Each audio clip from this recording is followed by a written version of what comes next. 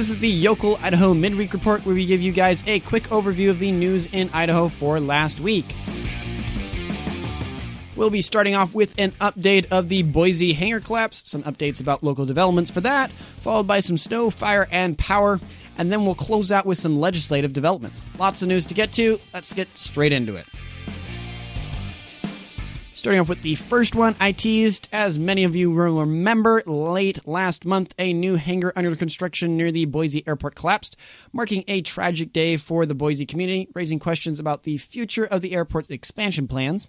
The collapse resulted in the loss of 3 lives and cast a shadow of uncertainty over the interconnected projects aimed to revamp the Boise airport campus.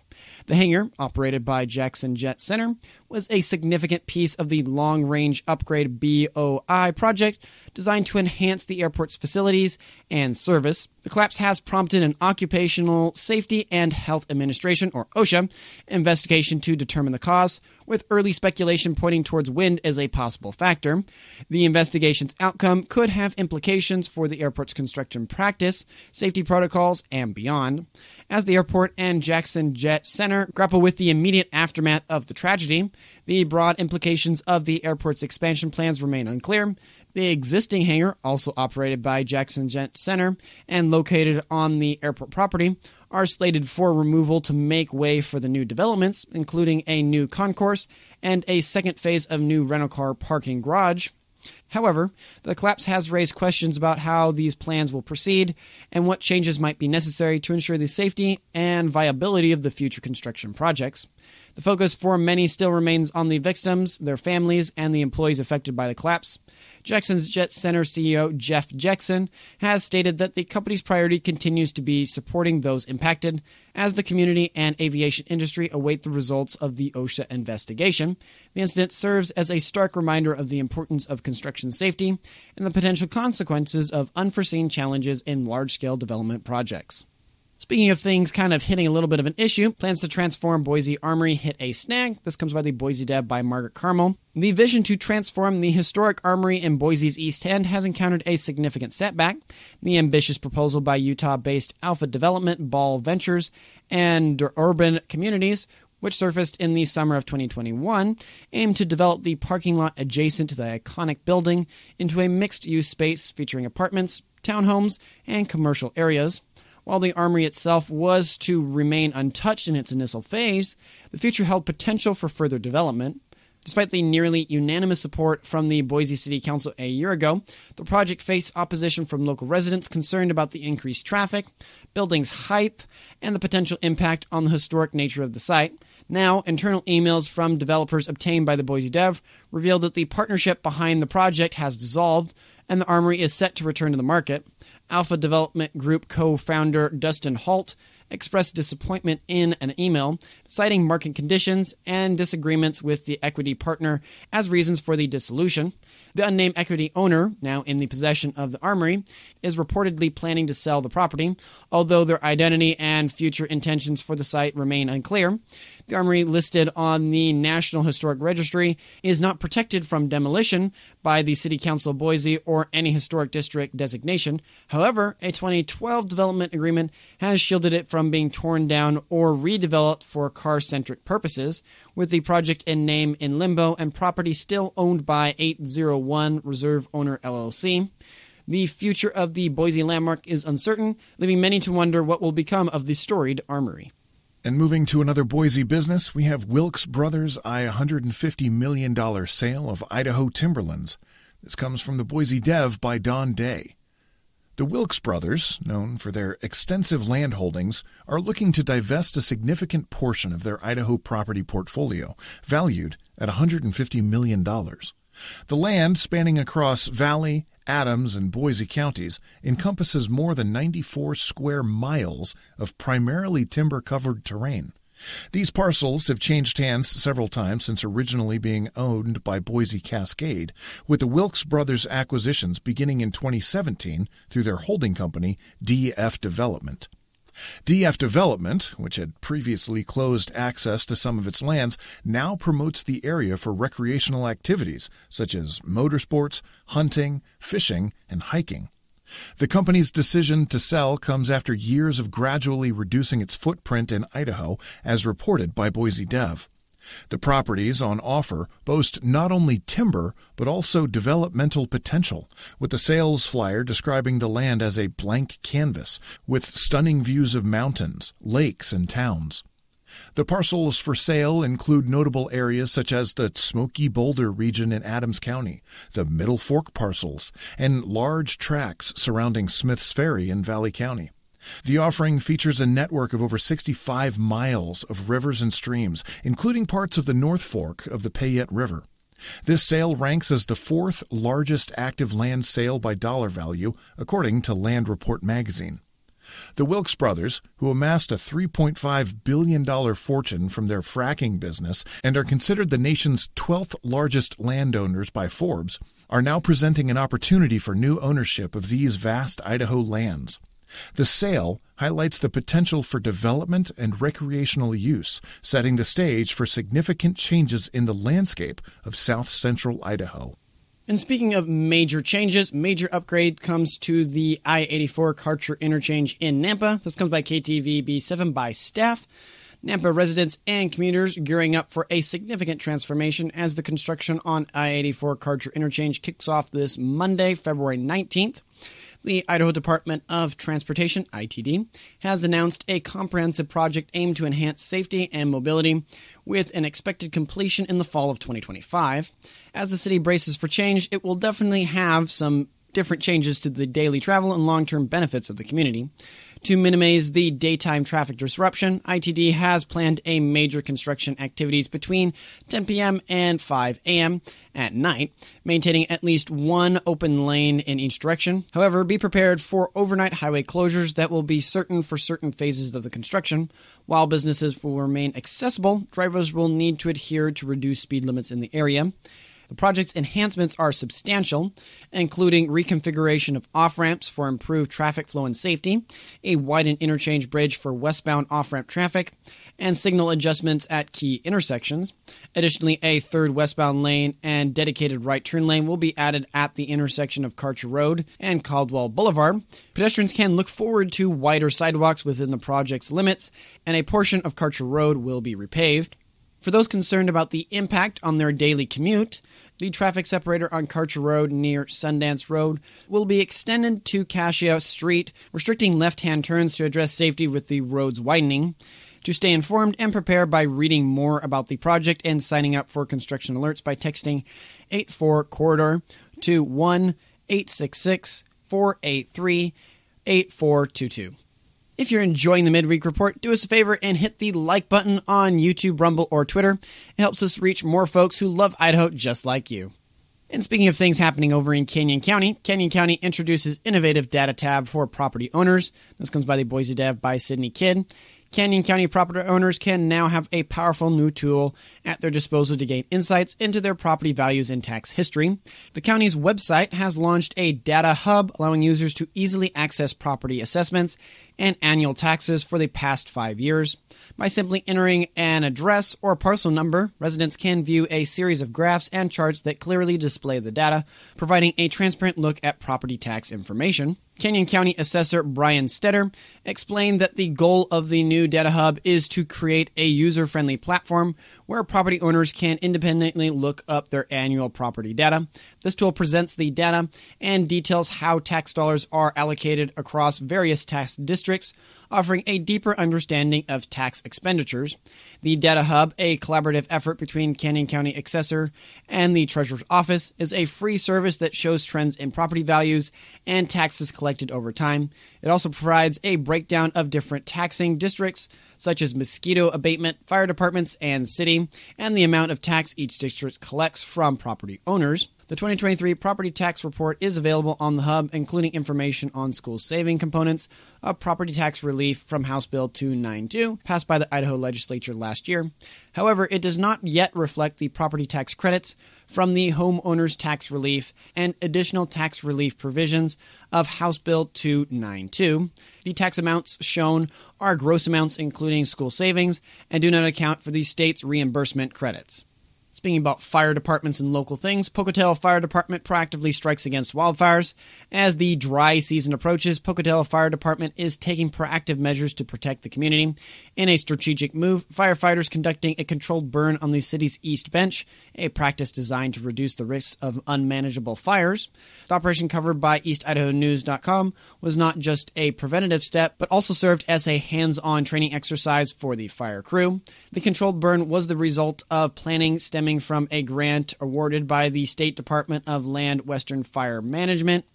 This grant, secured 3 years prior, enabled the city to target high-risk areas for fuel reduction. Kim Staus, the department spokeswoman, emphasized the importance of these burns in giving firefighters the upper hand in protecting homes and neighborhoods from potential wildfires.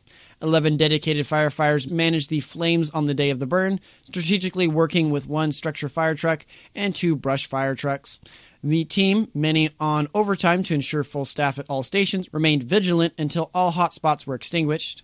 Residents were advised of possible smoke sightings post-operation and reminded to call 911 if the flames re-emerged.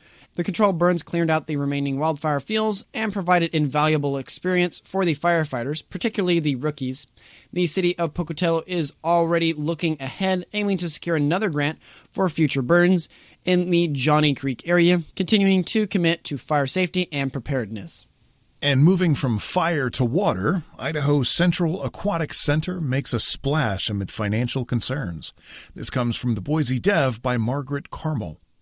The Idaho Central Aquatic Center in Treasure Valley is a new hub for swimmers that's making waves for its high costs as much as its high dives.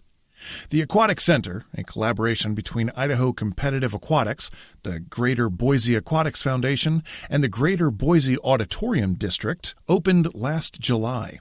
It was designed to be a premier destination for swim meets, lessons, water polo, and lap swimming. Initially estimated at $10 million, the project's costs ballooned to $19.2 million due to COVID-19 and rising expenses, with GBAD contributing $9.6 million, nearly all of its annual hotel tax revenue. Despite the financial hurdles and a delayed opening, the center has already hosted major events. It aims to boost the local economy by attracting thousands of hotel room nights each year. However, fundraising challenges have been a significant hurdle, with most donors more interested in operational support than construction costs. This has led to concerns about the project's financial sustainability and the ability of Idaho Competitive Aquatics to cover its end of the deal. Yet, the Aquatic Center has become a popular venue since its opening, with thousands of visitors, hundreds of families signing up for swim lessons, and a variety of aquatic programs in full swing.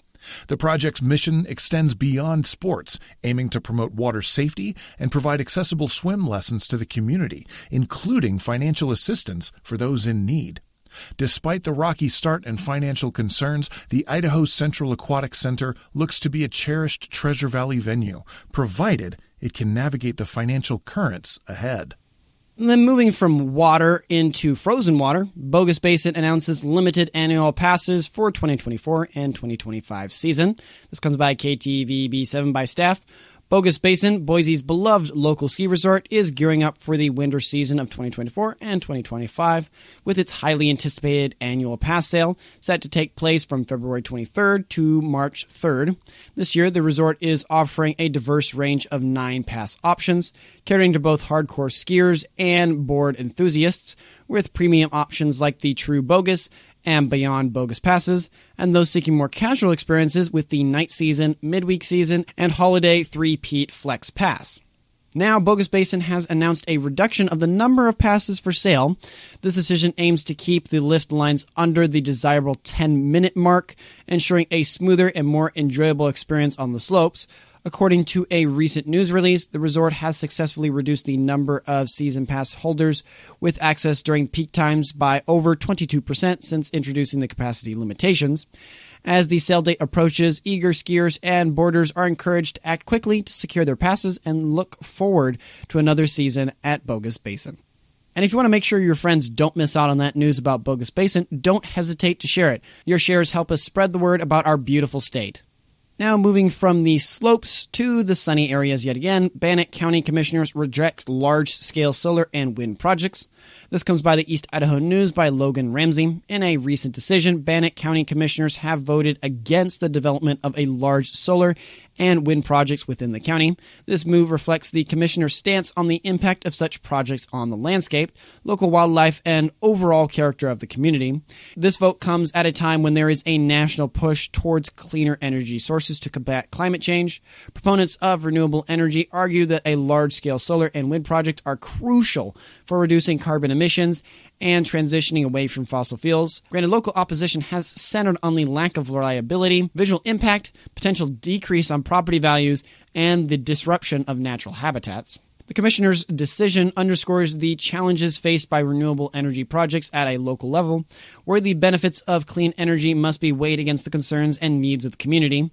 It also highlights the need for ongoing dialogue between renewable energy developers, local governments, and residents to find beneficial, effective, and efficient solutions. As Bannock County moves forward, the debate over how to best integrate renewable energy into the region's landscape continues. The decision not to pursue large-scale solar and wind projects may prompt a reevaluation of how the community can contribute to environmentally sustainable goals while preserving the local character and addressing residents' concerns. Speaking of high-tech modern things, high-tech bird control, Idaho Power implements lasers at facilities. This comes by KTVB7 by staff. Idaho Power is taking a high-tech approach to an age-old problem at their power stations. The utility company has turned to laser technology as a humane and innovative method to deter pigeons from nesting and roosting on their facilities. This move is part of Idaho Power's ongoing efforts to maintain the integrity of their power stations and ensure uninterrupted service to their consumers. The use of lasers is a non-lethal solution that discourages pigeons from settling on areas where they can cause damage or disrupt operations. The birds perceive a laser as a physical threat, prompting them to flee the area without harm. This method is not only effective, but also aligns with Idaho Power's commitment to environmentally responsible practices. Idaho Power's adoption of laser technology for bird deterrence is a clear example of how modern solutions can be applied to traditional problems, demonstrating the utility's dedication to both service excellence and environmental stewardship. As this technology takes flight, it could mark a new era of how power companies manage the delicate balance between industry and nature. Also keeping with the topic of power, Idaho Falls invests in energy future with a new $36 million power plant. This comes by the East Idaho News by staff. Idaho Falls is set to energize its future with a substantial $36 million investment in a new power generation plant. Idaho Falls Power, the city's community-owned electricity provider, is spearheading this initiative to meet the growing energy demands as its burgeoning population and commercial sector. The Idaho Falls City Council, doubling on the utility's governing board, has given the green light to ESI Construction, an Idaho-based company, to build a 17.5 megawatt peak plant designed to deliver on-demand energy during peak usage times in the summer and winter. This strategic move comes as Idaho Falls powers 5 existing hydroelectric facilities on the Snake River, currently producing only about a third of the city's energy needs. The new peak plant is in response to the city's significant growth since the last hydroelectric facility was constructed in the late 1980s. Mayor Rebecca Casper highlighted the city's commitment in investing in the community infrastructure, ensuring that residents continue to enjoy electricity rates well below the national average. The chosen location for the new plant near the intersection of East Iona Road and North Yellowstone Highway are selected for its industrial zoning, access to the rail service, natural gas, and proximity to the utility's transmission and distribution system. Construction is anticipated to begin this summer, with the plant expected to be operational by December of 2025. This development promises to bolster the city's energy independence and maintain its reputation for providing reliable and affordable power. Idaho Falls residents can look forward to the benefit of this investment, which aligns with the city's long-term vision for energy security. But the new power plant not only represents a commitment to meeting current energy needs, but also positions Idaho Falls as a forward-thinking city prepared for future growth. And if you don't want to miss out on knowing about all this different news about power plants and stuff, make sure to subscribe and follow us so you don't miss any of our future content. Continuing to talk about Idaho politics, we have Idaho House votes on harsher penalties for crimes against children. This comes from KTVB7 by Laura Guido. The Idaho House of Representatives has taken a firm stance on crimes against children by voting in favor of several bills, specifically House Bill 515, which allows for the death penalty to be considered in certain cases of lewd conduct with minors under 12, provided the crime is deemed especially heinous, atrocious, or cruel, manifesting exceptional depravity. This move, co-sponsored by Representative Bruce Skog from Nampa, challenges a 2008 U.S. Supreme Court ruling that deemed the death penalty unconstitutional in child rape cases where the victim did not die. Skog believes that with changes in the Supreme Court's composition, there's a chance to overturn this decision. During the legislative session, the bill sparked debate amongst representatives. Some, like Representative Stephanie Mickelson from Idaho Falls, suggested waiting to see the outcome of similar laws in other states before proceeding with potential legal challenges. In contrast, Representative Chris Mathias from Boise argued that life in prison would be a more fitting punishment for such offenders, sparing taxpayers the cost of the death penalty. House Bill 515 has now passed the House with a vote of 57-11. These legislative actions reflect Idaho's commitment to adapting its legal framework to protect children from abuse and exploitation. Now going back to the local half and out of the drama and craziness, which is the House in Idaho, CUNA superintendent steps down, interim leader appointed. This comes from the East Idaho News by staff. In a significant development within the CUNA school district, the superintendent has tendered their resignation, prompting the appointment of an interim superintendent to take the helm. This leadership transition, effective from Monday, February 19th, marks a moment for the district as it navigates through the challenges and opportunities that lie ahead. The Boise School District has confirmed this change, underscoring the importance of maintaining stability and continuing in leadership during this period of transition. The reasons behind the superintendent's resignation have not been disclosed, leaving the room for speculation and discussion among community members and stakeholders. However, the focus remains on ensuring that the district's operations continue smoothly and the educational needs of the students are met without disruption. This change comes at a time when the educational sector is facing unprecedented challenges. The CUNA School District, like many others, is at a crossroads, making the role of its leadership more critical than ever. The interim superintendent's immediate priorities will include addressing these challenges head-on while laying the groundwork for recruiting a permanent superintendent. As the CUNA School District embarks on this new chapter, the community watches closely. Hopefully, this leadership transition will usher in a period of prosperity, change, and growth. The coming months will be critical in determining the direction the district takes, making the role of the interim superintendent pivotal in shaping the future of public education in CUNA. And moving on to our last story of the day, we have Farewell Boutros, honoring the memory of Idaho Falls Zoo's gentle giant. This comes from the East Idaho News by Mary Boyle. In a touching announcement from the Idaho Falls Zoo, the community bids farewell to one of its most cherished residents. Boutros, the Aldabra tortoise, known for his gentle nature and the joy he brought to visitors, has passed away. A staple of the zoo and a favorite among guests, Boutros's presence was a highlight for many, especially during the behind-the-scenes tours and keeper chats in front of his habitat. Boutros's life was one of simple pleasures. He enjoyed basking in the sun, soaking in his pool, and indulging in his favorite snacks, including willow, hay, lettuce, and the occasional carrot treat.